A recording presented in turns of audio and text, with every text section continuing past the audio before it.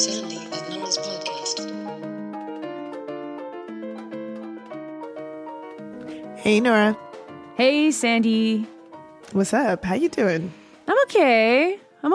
I'm getting a little sad about how many Nazi apologists we have in Canada, but I guess that's nothing new. So, getting sad about the weather.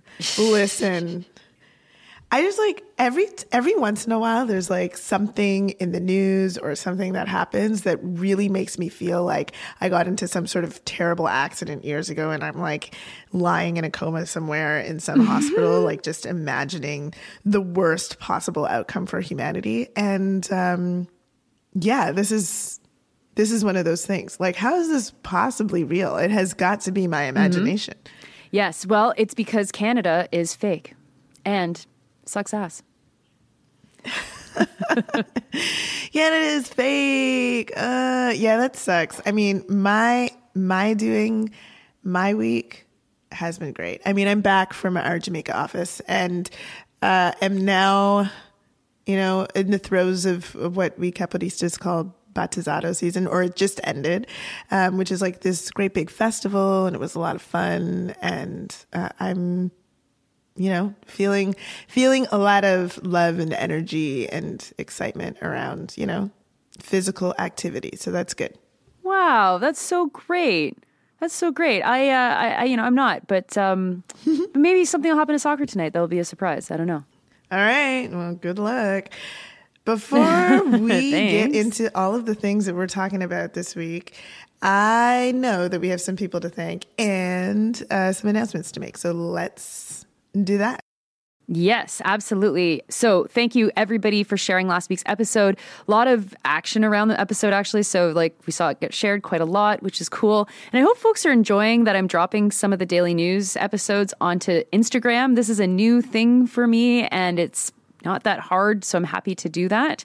Thanks especially though to everybody who donated to the podcast or changed their donation in the last week, specifically Sherry, Shauna, and James. You folks are awesome, and we couldn't do this podcast without you or the hundreds of others who financially support us or the thousands of others who just like it, like us. Thank you. And once again, a reminder that our live show is coming up fast approaching. It is going to be in the second weekend of October. So, gosh, I'm going to be back coming to Toronto in just over a week. And I'm excited to see you all there. And I know Nora is too. If you haven't got your tickets, the tickets are selling quite well. So I would say now if you're listening to this on Tuesday, now's the time. Get your tickets because it's going to start to become harder to get them. And you can get those tickets at a website that Nora's about to say. The Point of Sale, thepointofsale.com, and just search Sandy and Nora. The show starts at 4:00, people. So bring your kids and your parents. There's no late problems going on here. And I've had a couple of people say can I still get to this concert that I want to get to on Saturday night? The answer is you can. So it's a 4:00 show. It's going to be lots of fun. And we are still working on that after party. The details will be announced at some point. But just finding a place that can accommodate some number of people without booking it out privately has been a little bit tricky. But it'll be close to the theater. It will be in Roncesvalles in Toronto.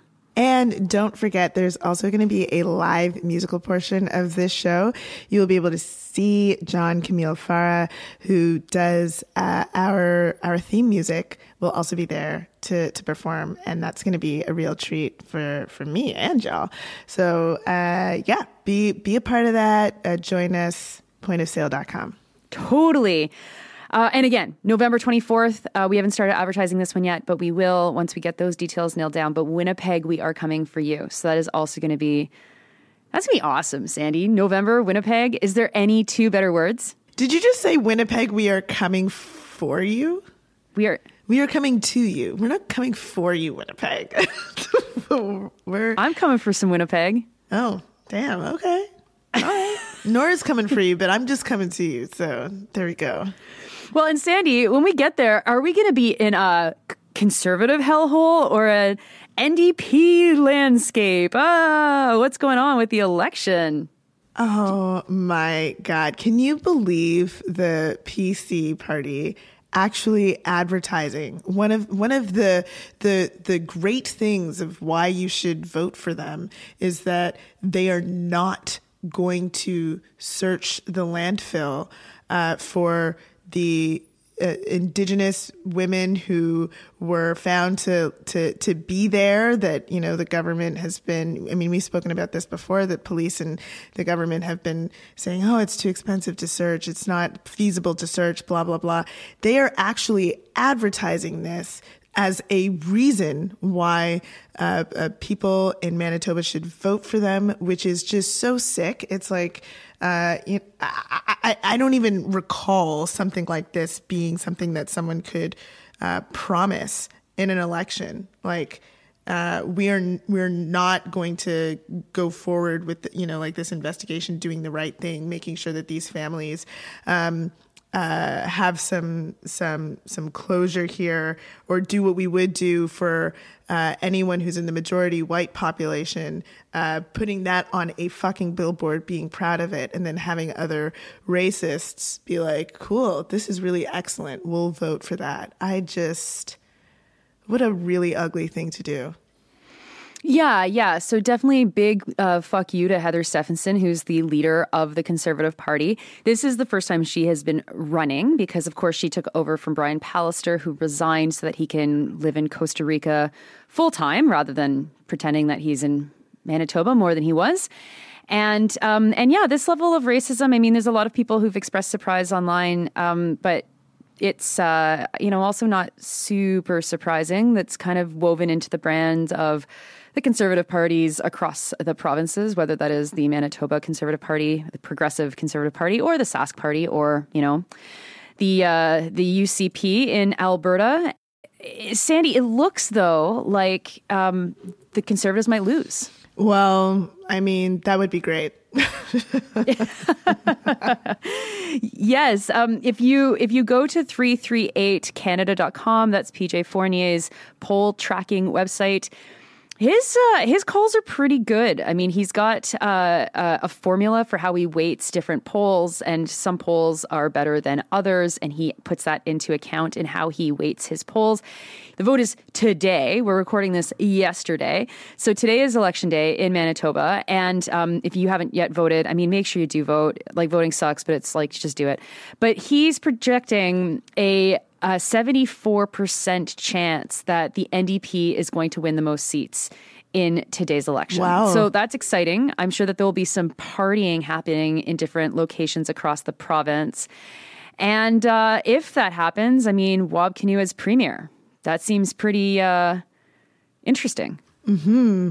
Well, yeah, fuck, that's great. And I hope that happens because, the way that the Manitoba PC party has been advertising what they're all about is like all the worst stuff that has taken us on, what we talk about in the last few weeks. They've been not only saying this really heinous stuff about committing to not searching the landfill, but they're also wading into the parental rights stuff that we see happening across Canada, which is really just trans hate.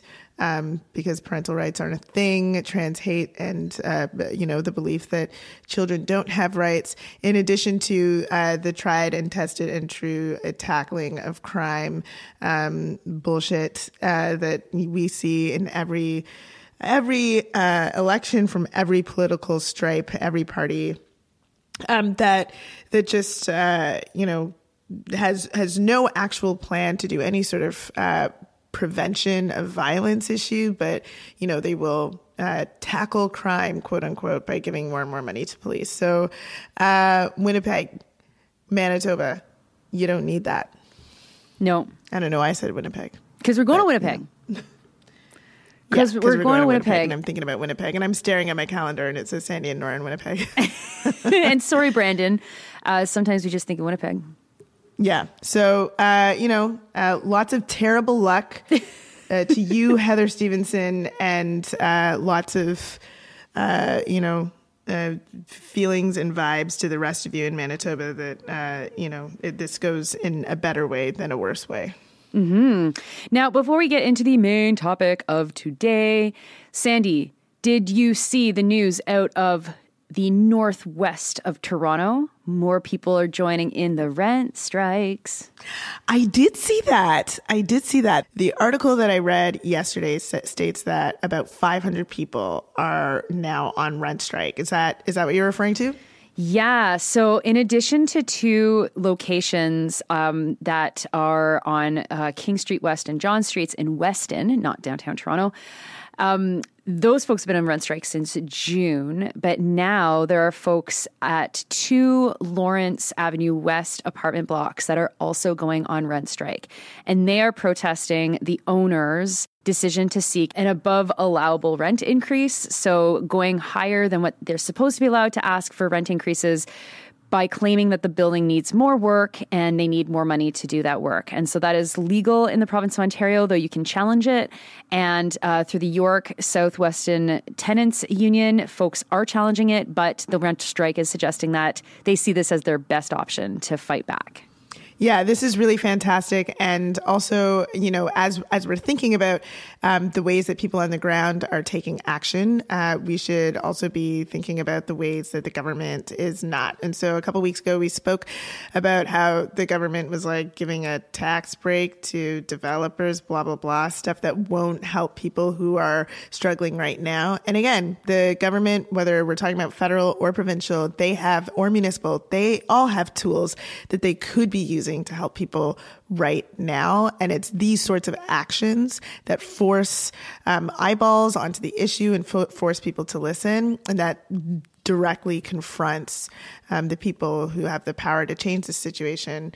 Well, it's these sorts of actions that are going to end up making the difference. That's my prediction. Mm-hmm. Yes, and knocking around the Barney River Investment Company, who is a group that founded Amica, which is a series of long-term care facilities and retirement residences across Canada, but certainly across Ontario. And Amica residences were sold in 2015 for more than $500 million to the Ontario Teacher Pension Plan. So, reminder that capitalism is a big, disgusting net, and sometimes workers find themselves very much entwined in that net. But all power to the folks who are on rent strike fighting against this company and the other folks who've been on rent strike since June.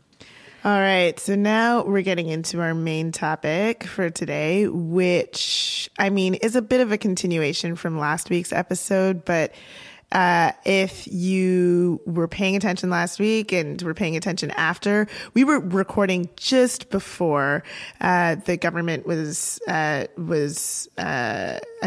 folks were getting together in the House to discuss what was going to happen post huge Nazi celebration gaffe. And as we discussed would probably happen during the last episode, the Speaker of the House has since resigned.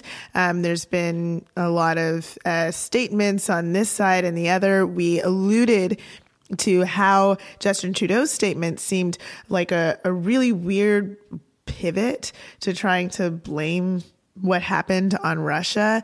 And now a week later, it's like, oh my God, that pivot was certainly a sign of things to come. Oh my goodness. So yeah, let's talk about what is going on, because on one hand, we can look at all of this.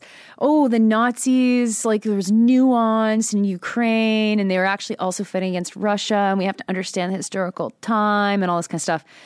We can see that as just being a bunch of people who probably have some level of fidelity to the government and don't want to see the government falling over this issue, trying to make sense of the story and relying on the fact that, sure, yeah, life is a little bit complicated sometimes and times of war, definitely included.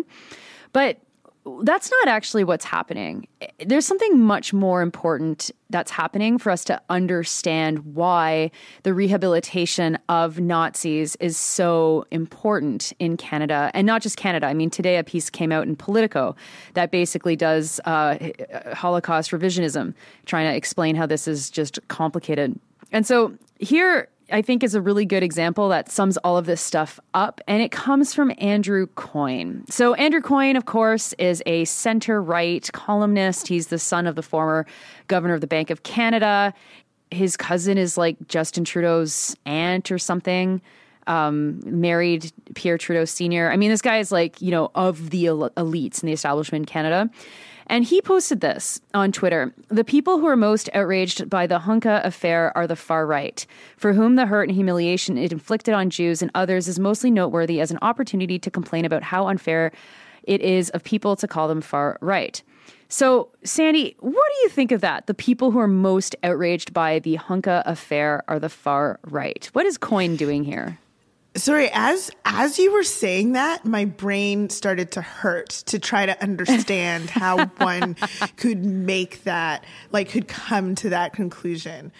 That's really outrageous to try to, saying that, what that does is it gives a signal to people who do not want to affiliate themselves with the alt-right, which should be, any decent person.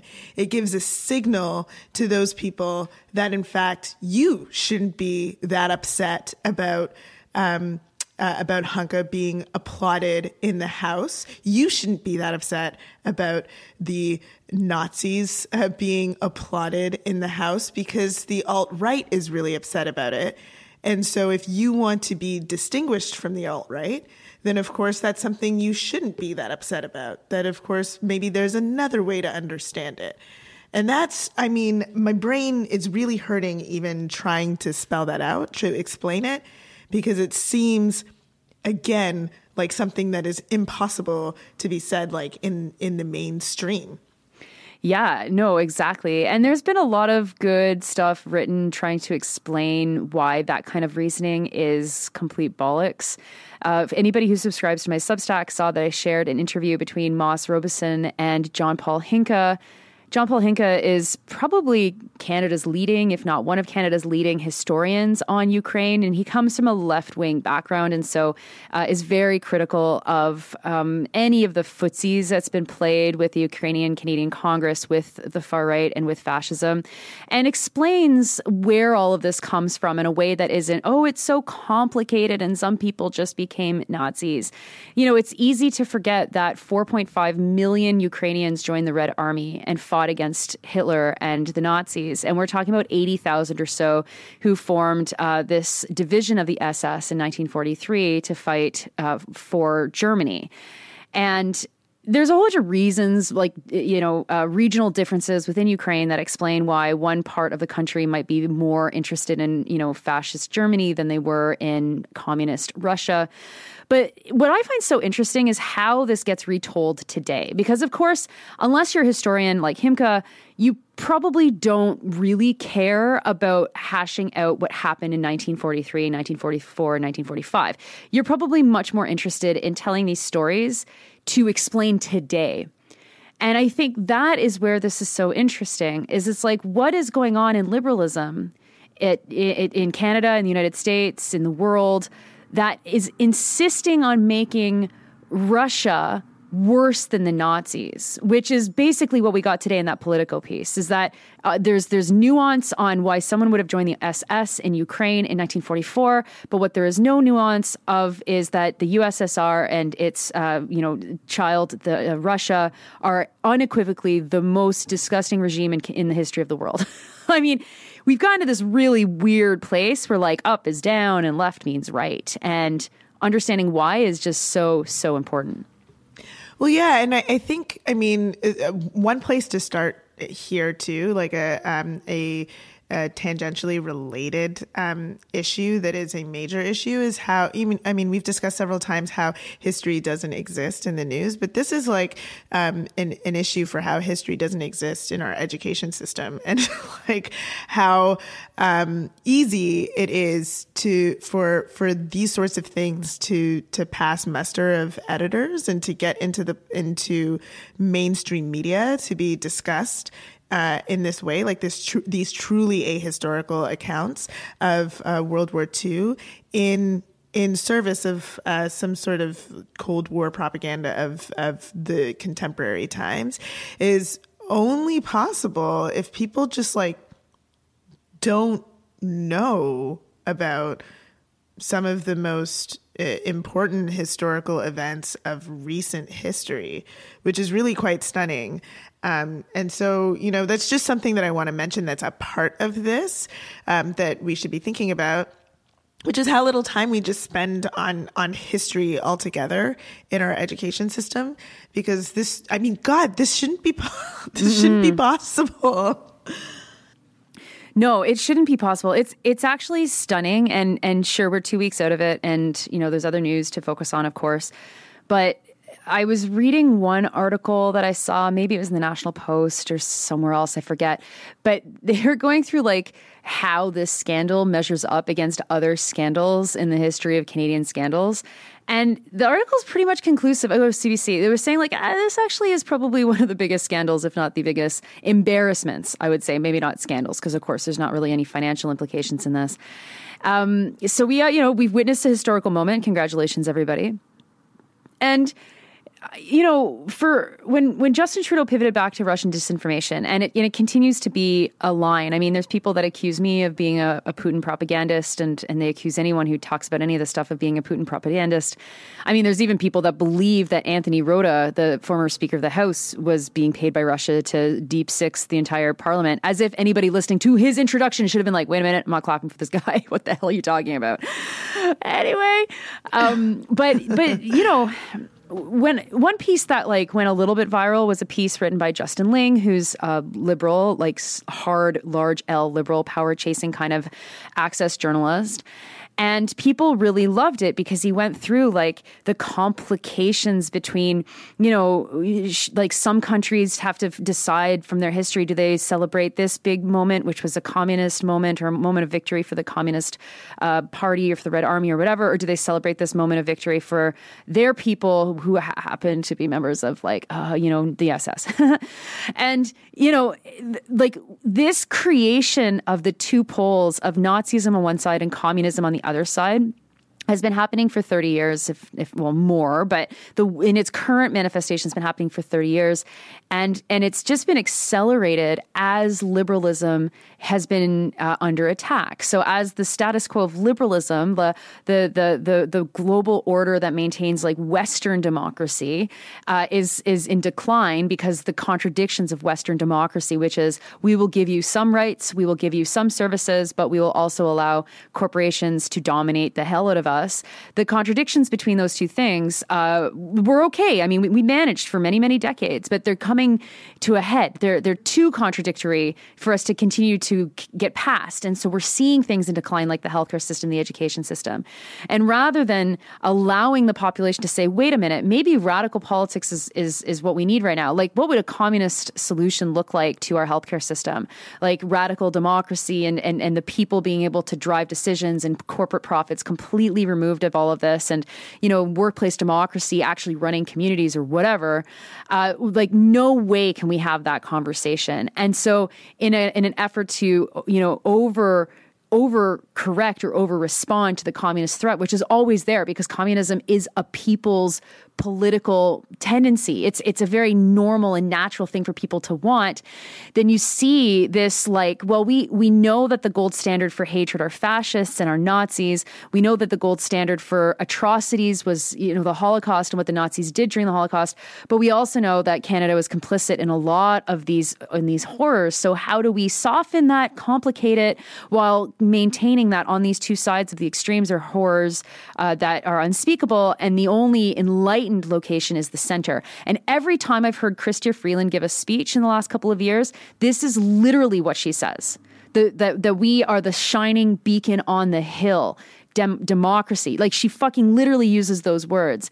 And like left-wing people have been calling it out and out and out and out and out and out and out and out and out. And yet we still don't even have a single journalist who's questioned someone like Chrystia Freeland for how the hell did that happen last week. Yeah, it's really fascinating. There used to be like this time. You remember with that law? What's it called? That law of like how you mentioned Nazis on the internet. if you argue long enough. What's that called? Yeah, that law. You know that law. I forget. And how it just meant that you like lost an argument. Oh, it just Goodwin's means like law it's the just end. came to me. Goodwin. Goodwin's law. It just means that like you fucked up in arguing and like nothing makes sense anymore. You've gone to an extreme. It's like it's just weird to be in a period in history where we are so desperate to normalize fascism that is no longer like that's no longer an extreme. Like we can now like people can be taken seriously talking about fascism and Nazism as though it is not one of the most horrendous manifestations of human cooperation ever. You know, like I am in ways like left speechless, but also not at the same time, because as you know, so rightly pointed out, the implications of this are beyond the war itself. It's beyond like what Canada is and Canadian politics. The implications of this is actually to have people feel a commitment to a political, economic, and social system that increasingly, obviously, no longer makes sense. Like we're all really struggling under it.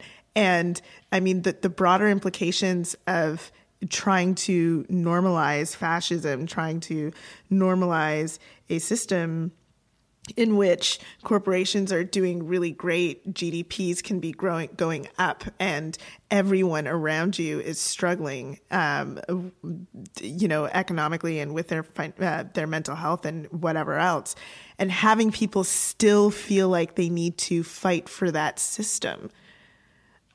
Like it's a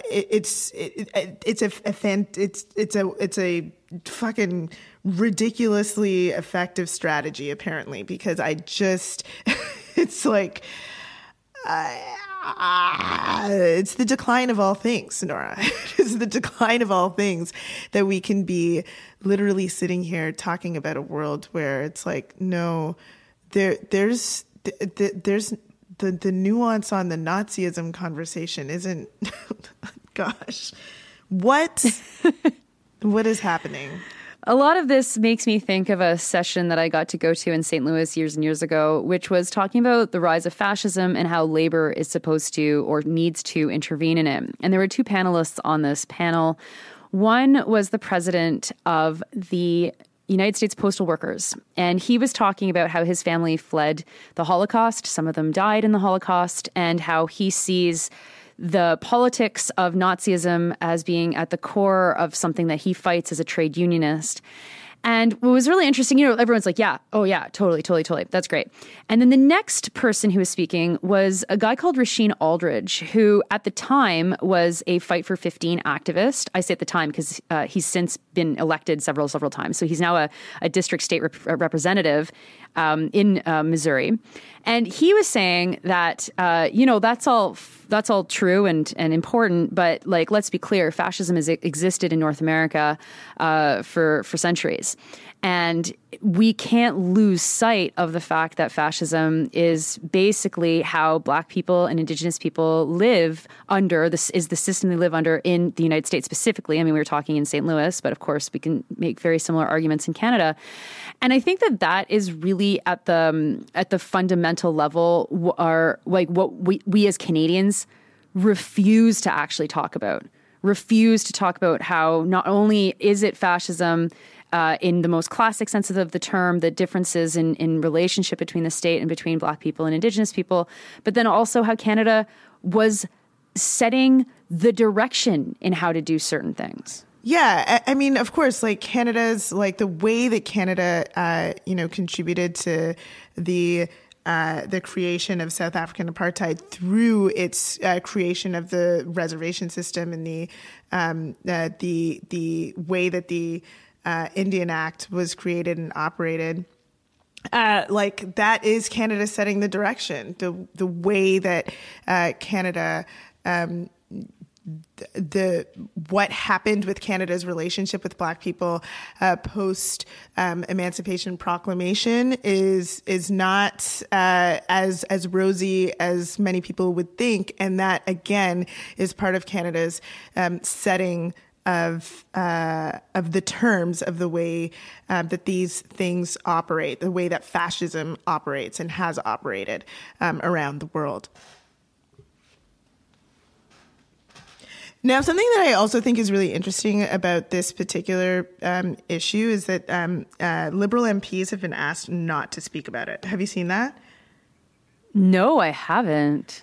Yeah, the CBC reported that Liberal MPs were requested not to speak about this, to remain tight-lipped, so that this could sort of disappear from the headlines. But of course, in making that sort of request, they again are filling that silence with the propaganda, the sort of spin that targets Russia, that has like emerged from this sort of like weird Nazi apologism stuff.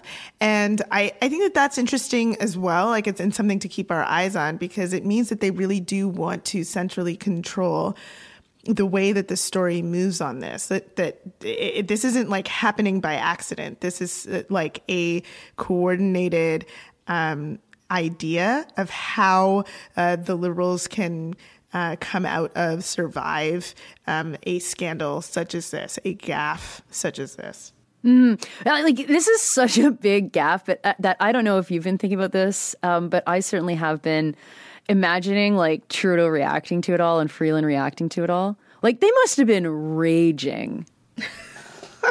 I mean, maybe. Like screaming in a pillow level, fucking raging over this spinning out the way that it did. I mean, I can imagine Chrystia Freeland doing that, but for some reason I can't imagine Trudeau.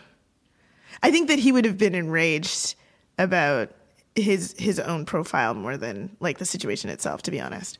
Oh, for sure. For sure. I think that in all of this, it has been interesting to see them control that message and want this to go away.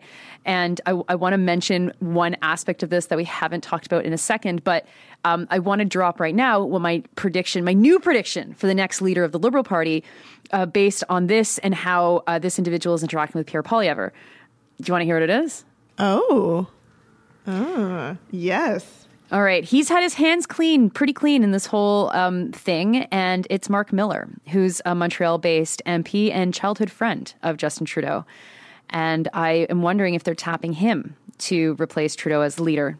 And what are the interactions that you are seeing that leads you to that conclusion? Well, he keeps like insulting Poilievre openly on Twitter. And the most recent was this past weekend. Poilievre was at the Truth and Reconciliation Day ceremony at Parliament Hill. He's photographed with Inuit leadership, and in the tweet says like, thank you to Algonquin leadership who made this day happen or something. And Miller was instantly on that, being like, those people are Inuit. What the hell is wrong with you? I was like, whoa, okay. But you mentioning the silence that is coming out from the members of the Liberal caucus, and I think that watching what Mark Miller does is a good example of seeing where they can push a little bit, be a little bit more cheeky in relation to Poilievre. That's not the only interaction. There's been several others, while also really trying to have a tight ship on this.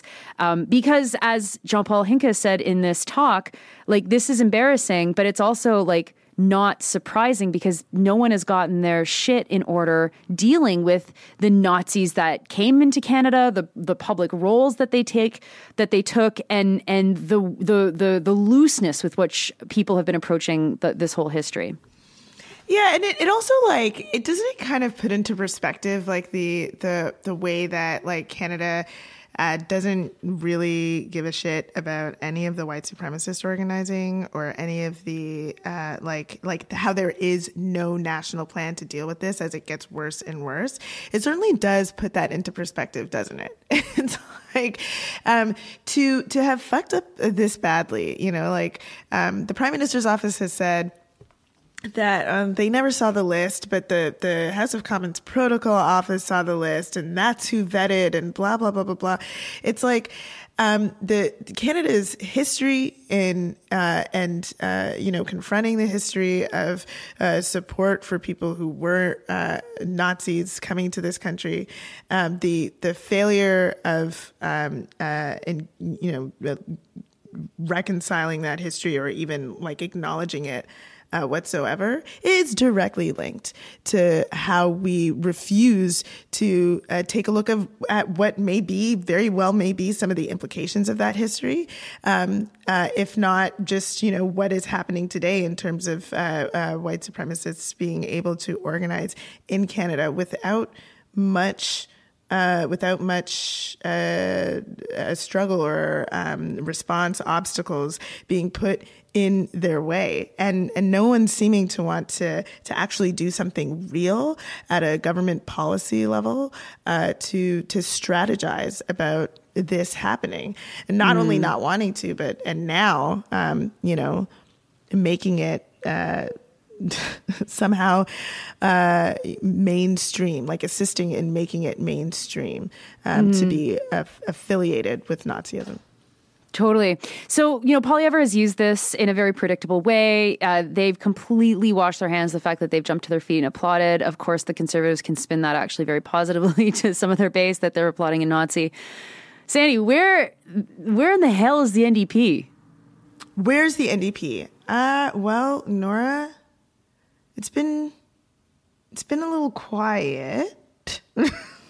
I know that Jagmeet put out a statement, but the NDP hasn't done enough, in my estimation, to talk about this in the way that it should be discussed, like to sort of discuss like what the broader implications are, what this really is about, how the war machine is tied up into this, and what the dangers of making these sorts of linkages are. And I mean, that's the role, for a party such as theirs. But I suppose they're propping up the Liberals on every front right now, I guess. Yeah. I mean, this is, I think, a really good example of how the NDP is less than useless. I mean, they're less than useless because they are literally, as you say, propping up the Liberals. So, the Conservatives know very well, again, that ignorance with their base is no problem, that celebrating a Nazi is like bad, but they can justify it because they were just celebrating the troops. And again, if you listen to how Anthony Rota introduced the guy, it was like the two standing ovations were because he has supported the troops until he's 98 years old and people jump to their feet. Like, regardless of who they're supporting, the Conservatives can navigate that very easily. The NDP, this is where like the moral bankruptcy, vacancy, lack of fucking substance is just on such full display. I've certainly seen Nikki Ashton liking a lot of great tweets. I haven't looked at what she's actually tweeted herself.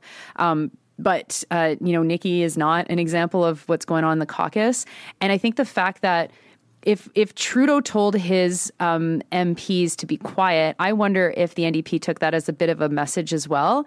And we're just like, yeah, you know what? Like, we can't win with this, because they have to at both times admit that their caucus is so ignorant that they didn't know what the presentation of the individual meant, which is not justifiable for a so-called social democratic party.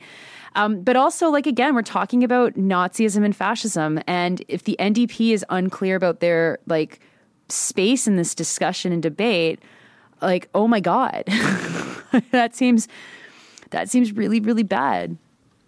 Well, actually, I found the quote. Like, it seems like the NDP does have a consistent message around this. Like, I've seen a few quotes by a couple of MPs, and it seems like what they have strategized is to say, Anthony Rota, good person, like, okay, necessary to say that, good human, yeah, love the work, love the history of work, but unfortunately, this is really, really bad, and should result in a resignation. That's what the NDP was saying pre-resignation, and I haven't seen anything else really beyond that, which is just again, like the implications of what's happened is beyond like an individual error. It's in fact not an individual error. You were all standing in the house. You were all applauding. You were all part of it. You're all part of supporting the war machine that's happening right now, and the implications, the spin that the governing party is putting on this is, like it's bigger than just one really great guy's error. Like that is in and of itself a retelling of history that is just not true.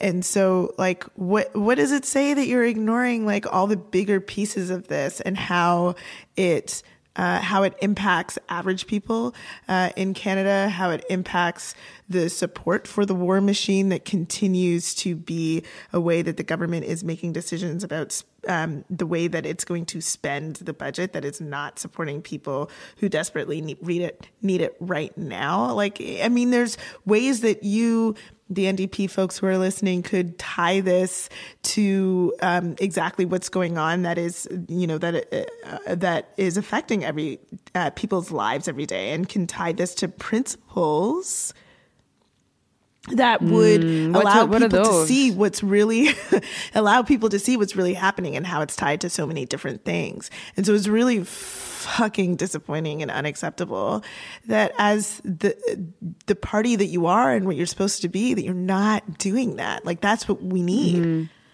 Mm-hmm. Mm-hmm. Yeah. And especially like, here we have, we have an example of Nazism on full display, and it gives especially left-wing people, and I know people are going to say the NDP is not left-wing, but like, come on, in the political system they are. Like, I wouldn't say that they are, but they are left of the Liberals and the Conservatives.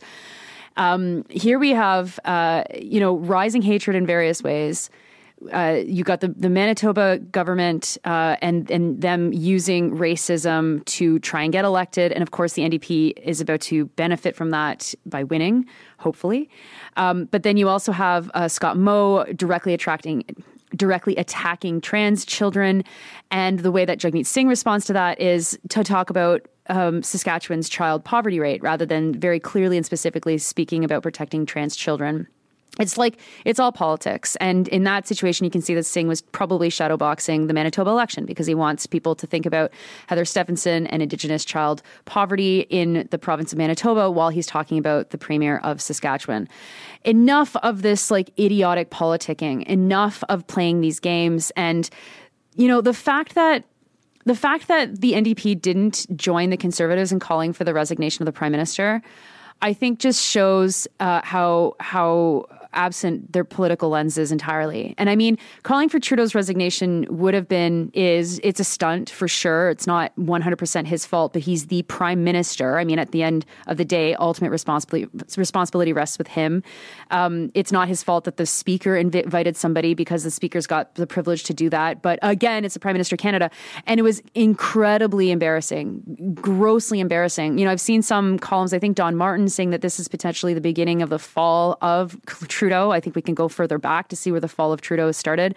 And for the NDP to not be in there and demanding things at all, Freeland should be resigning for sure. She absolutely knew who he was. She absolutely knows the politics, and she jumped to her feet, applauding faster than anyone else. So, I mean, there are resignations that could have been and should have been asked for, even if they were just done politically, and the NDP is nowhere, all to protect this ridiculous handcuff agreement that's just going to keep us having a government in power until 2025.